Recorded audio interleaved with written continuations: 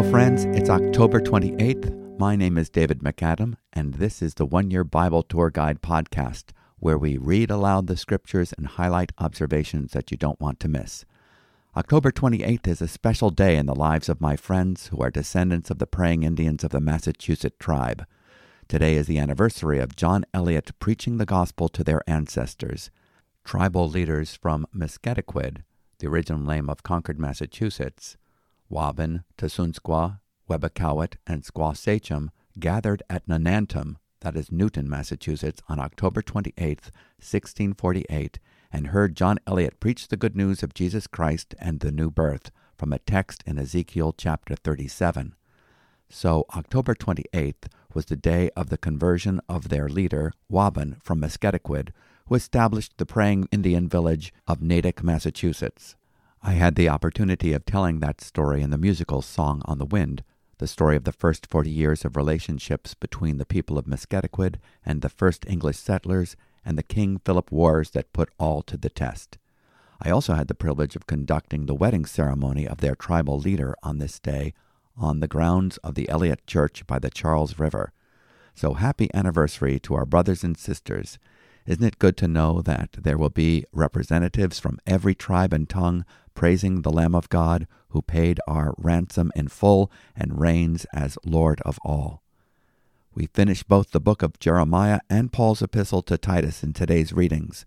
In the book of Jeremiah, we hear Jeremiah's prophecies about Babylon, and in the final chapter, we see how these prophecies come to pass. So let's get started. Jeremiah chapter 51, verse 54, and we will read through to the end of chapter 52 and complete the book. Jeremiah 51, verse 54, and I'm reading from the English Standard Version. A voice, a cry from Babylon, the noise of great destruction from the land of the Chaldeans. For the Lord is laying Babylon waste and stilling her mighty voice. Their waves roar like many waters. The noise of their voice is raised. For a destroyer has come upon her, upon Babylon. Her warriors are taken, their bows are broken in pieces. For the Lord is a God of recompense. He will surely repay. I will make drunk her officials and her wise men, her governors, her commanders, and her warriors. They shall sleep in a perpetual sleep and not wake, declares the King, whose name is the Lord of hosts. Thus says the Lord of hosts, the broad wall of Babylon shall be leveled to the ground, and her high gates shall be burned with fire. The peoples labor for nothing, and the nations weary themselves only for fire. The word that Jeremiah the prophet commanded Seraiah the son of Neriah, son of Maaseiah, when he went with Zedekiah king of Judah to Babylon in the 4th year of his reign. Seraiah was the quartermaster. Jeremiah wrote in a book all the disaster that should come upon Babylon, all these words that are written concerning Babylon. And Jeremiah said to Seraiah, when you come to Babylon, see that you read all these words, and say, O Lord, you have said concerning this place that you will cut it off, so that nothing shall dwell in it, neither man nor beast, and it shall be desolate forever. When you finish reading this book, tie a stone to it, and cast it into the midst of the Euphrates, and say, Thus shall Babylon sink, to rise no more, because of the disaster that I am bringing upon her, and they shall become exhausted. Thus far are the words of Jeremiah. Chapter 52, the fall of Jerusalem recounted. Zedekiah was 21 years old when he became king, and he reigned 11 years in Jerusalem. His mother's name was Hamutal, the daughter of Jeremiah of Libnah. And he did what was evil in the sight of the Lord, according to all that Jehoiakim had done. For because of the anger of the Lord, it came to the point in Jerusalem and Judah that he cast them out of his presence. And Zedekiah rebelled against the king of Babylon, and in the 9th year of his reign, in the 10th month, on the 10th day of the month, Nebuchadnezzar king of Babylon came with all his army against Jerusalem and laid siege to it. And they built siege works all around it. So the city was besieged until the 11th year of King Zedekiah. On the 9th day of the 4th month, the famine was so severe in the city that there was no food for the people of the land. Then a breach was made in the city, and all the men of war fled and went out from the city by night, by the way of a gate between the two walls, by the king's garden, and the Chaldeans were around the city. And they went in the direction of the Arabah. But the army of the Chaldeans pursued the king and overtook Zedekiah in the plains of Jericho, and all his army was scattered from him. Then they captured the king and brought him up to the king of Babylon at Riblah in the land of Hamath, and he passed sentence on him. The king of Babylon slaughtered the sons of Zedekiah before his eyes, and also slaughtered all the officials of Judah at Riblah. He put out the eyes of Zedekiah and bound him in chains, and the king of Babylon took him to Babylon and put him in prison till the day of his death. The temple burned. In the 5th month, on the 10th day of the month, that was the 19th year of King Nebuchadnezzar, king of Babylon, Nebuzaradan, the captain of the bodyguard who served the king of Babylon, entered Jerusalem, and he burned the house of the Lord, and the king's house, and all the houses of Jerusalem. Every great house he burned down. And all the army of the Chaldeans, who were with the captain of the guard, broke down all the walls around Jerusalem. And Nebuzaradan, the captain of the guard, carried away captive some of the poorest of the people, and the rest of the people who were left in the city, and the deserters who had deserted to the king of Babylon, together with the rest of the artisans. But Nebuzaradan, the captain of the guard, left some of the poorest of the land to be vine-dressers and plowmen. And the pillars of bronze that were in the house of the Lord, and the stands, and the bronze sea that were in the house of the Lord, the Chaldeans broke in pieces, and carried all the bronze to Babylon. And they took away the pots, and the shovels, and the snuffers, and the basins, and the dishes for incense, and all the vessels of bronze used in the temple service.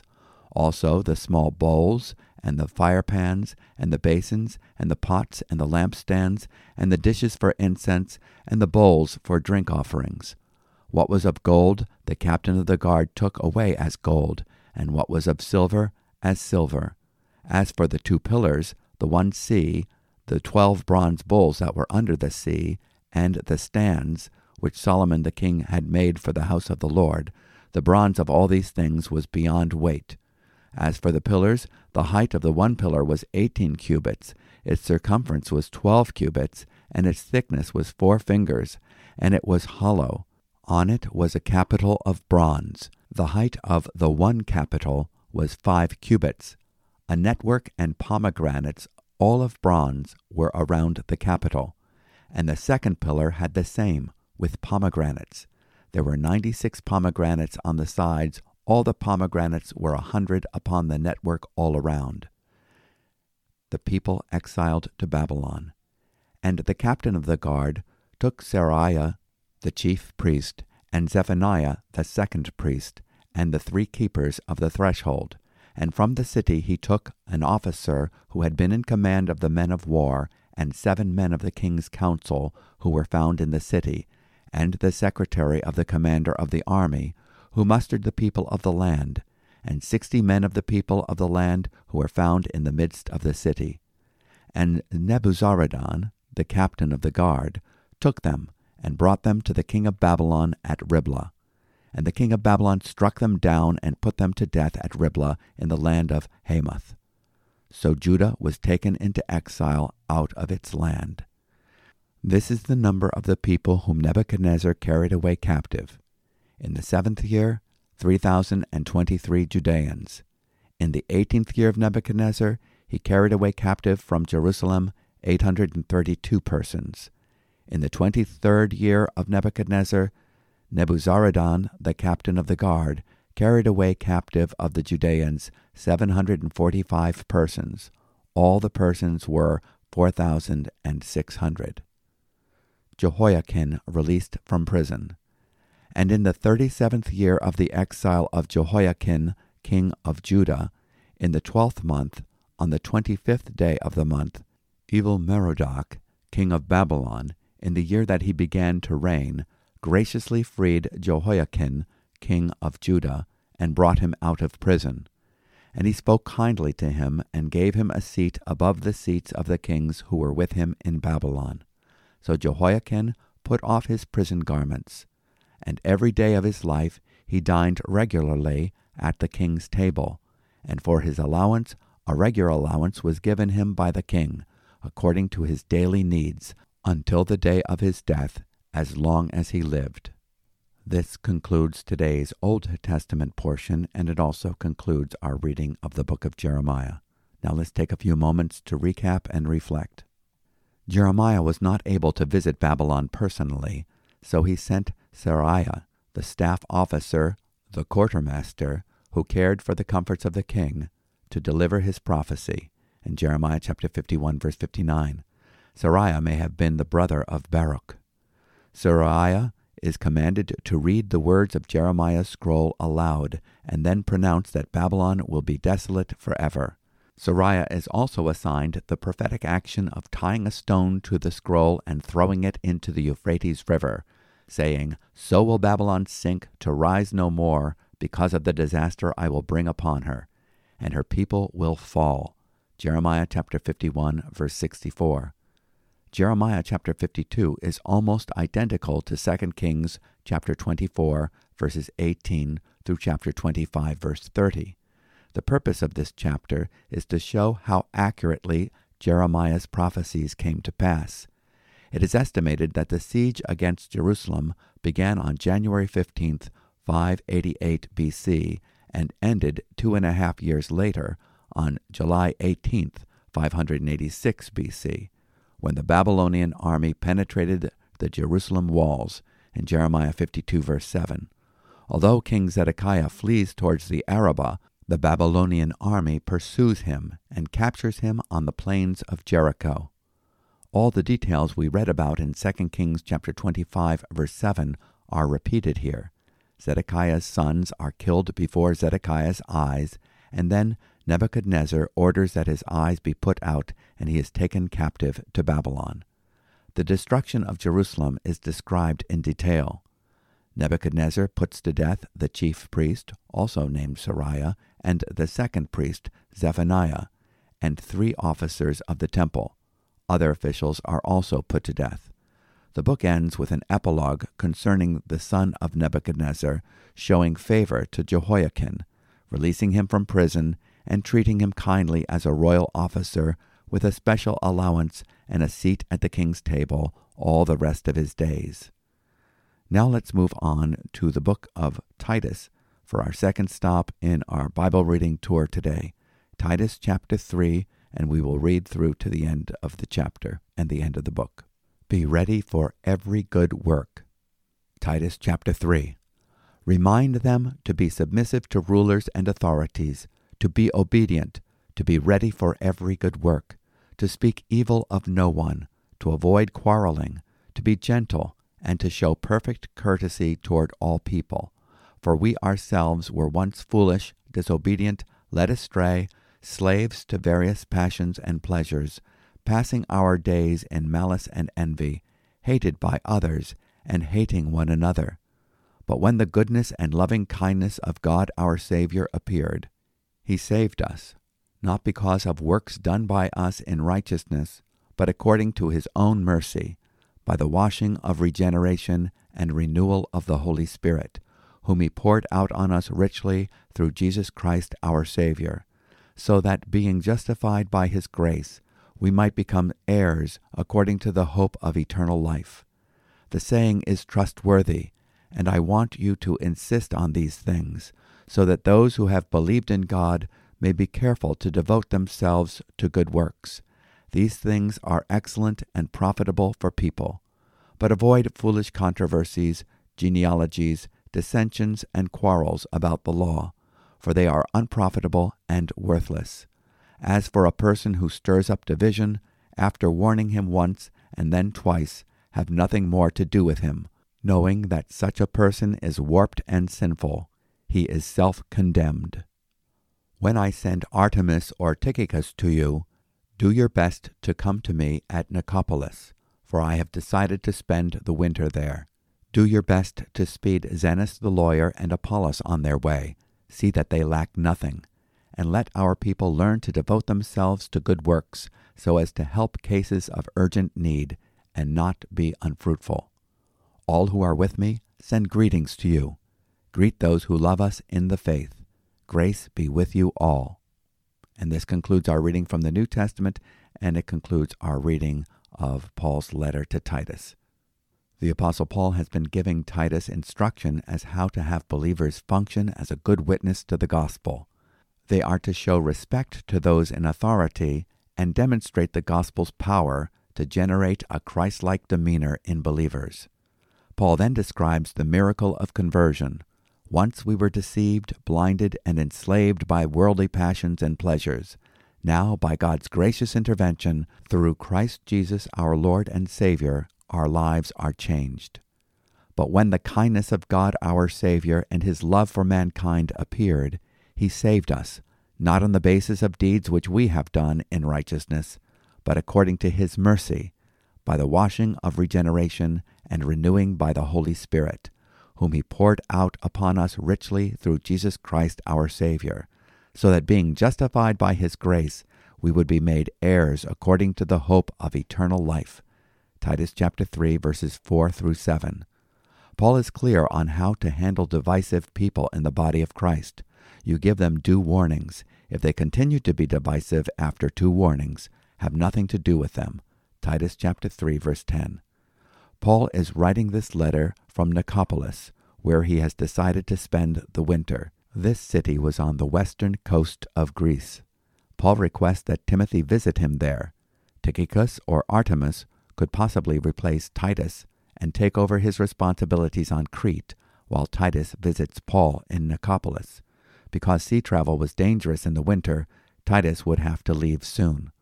Paul's final word is a call for all Christians to live productive lives that will bring a blessing to others.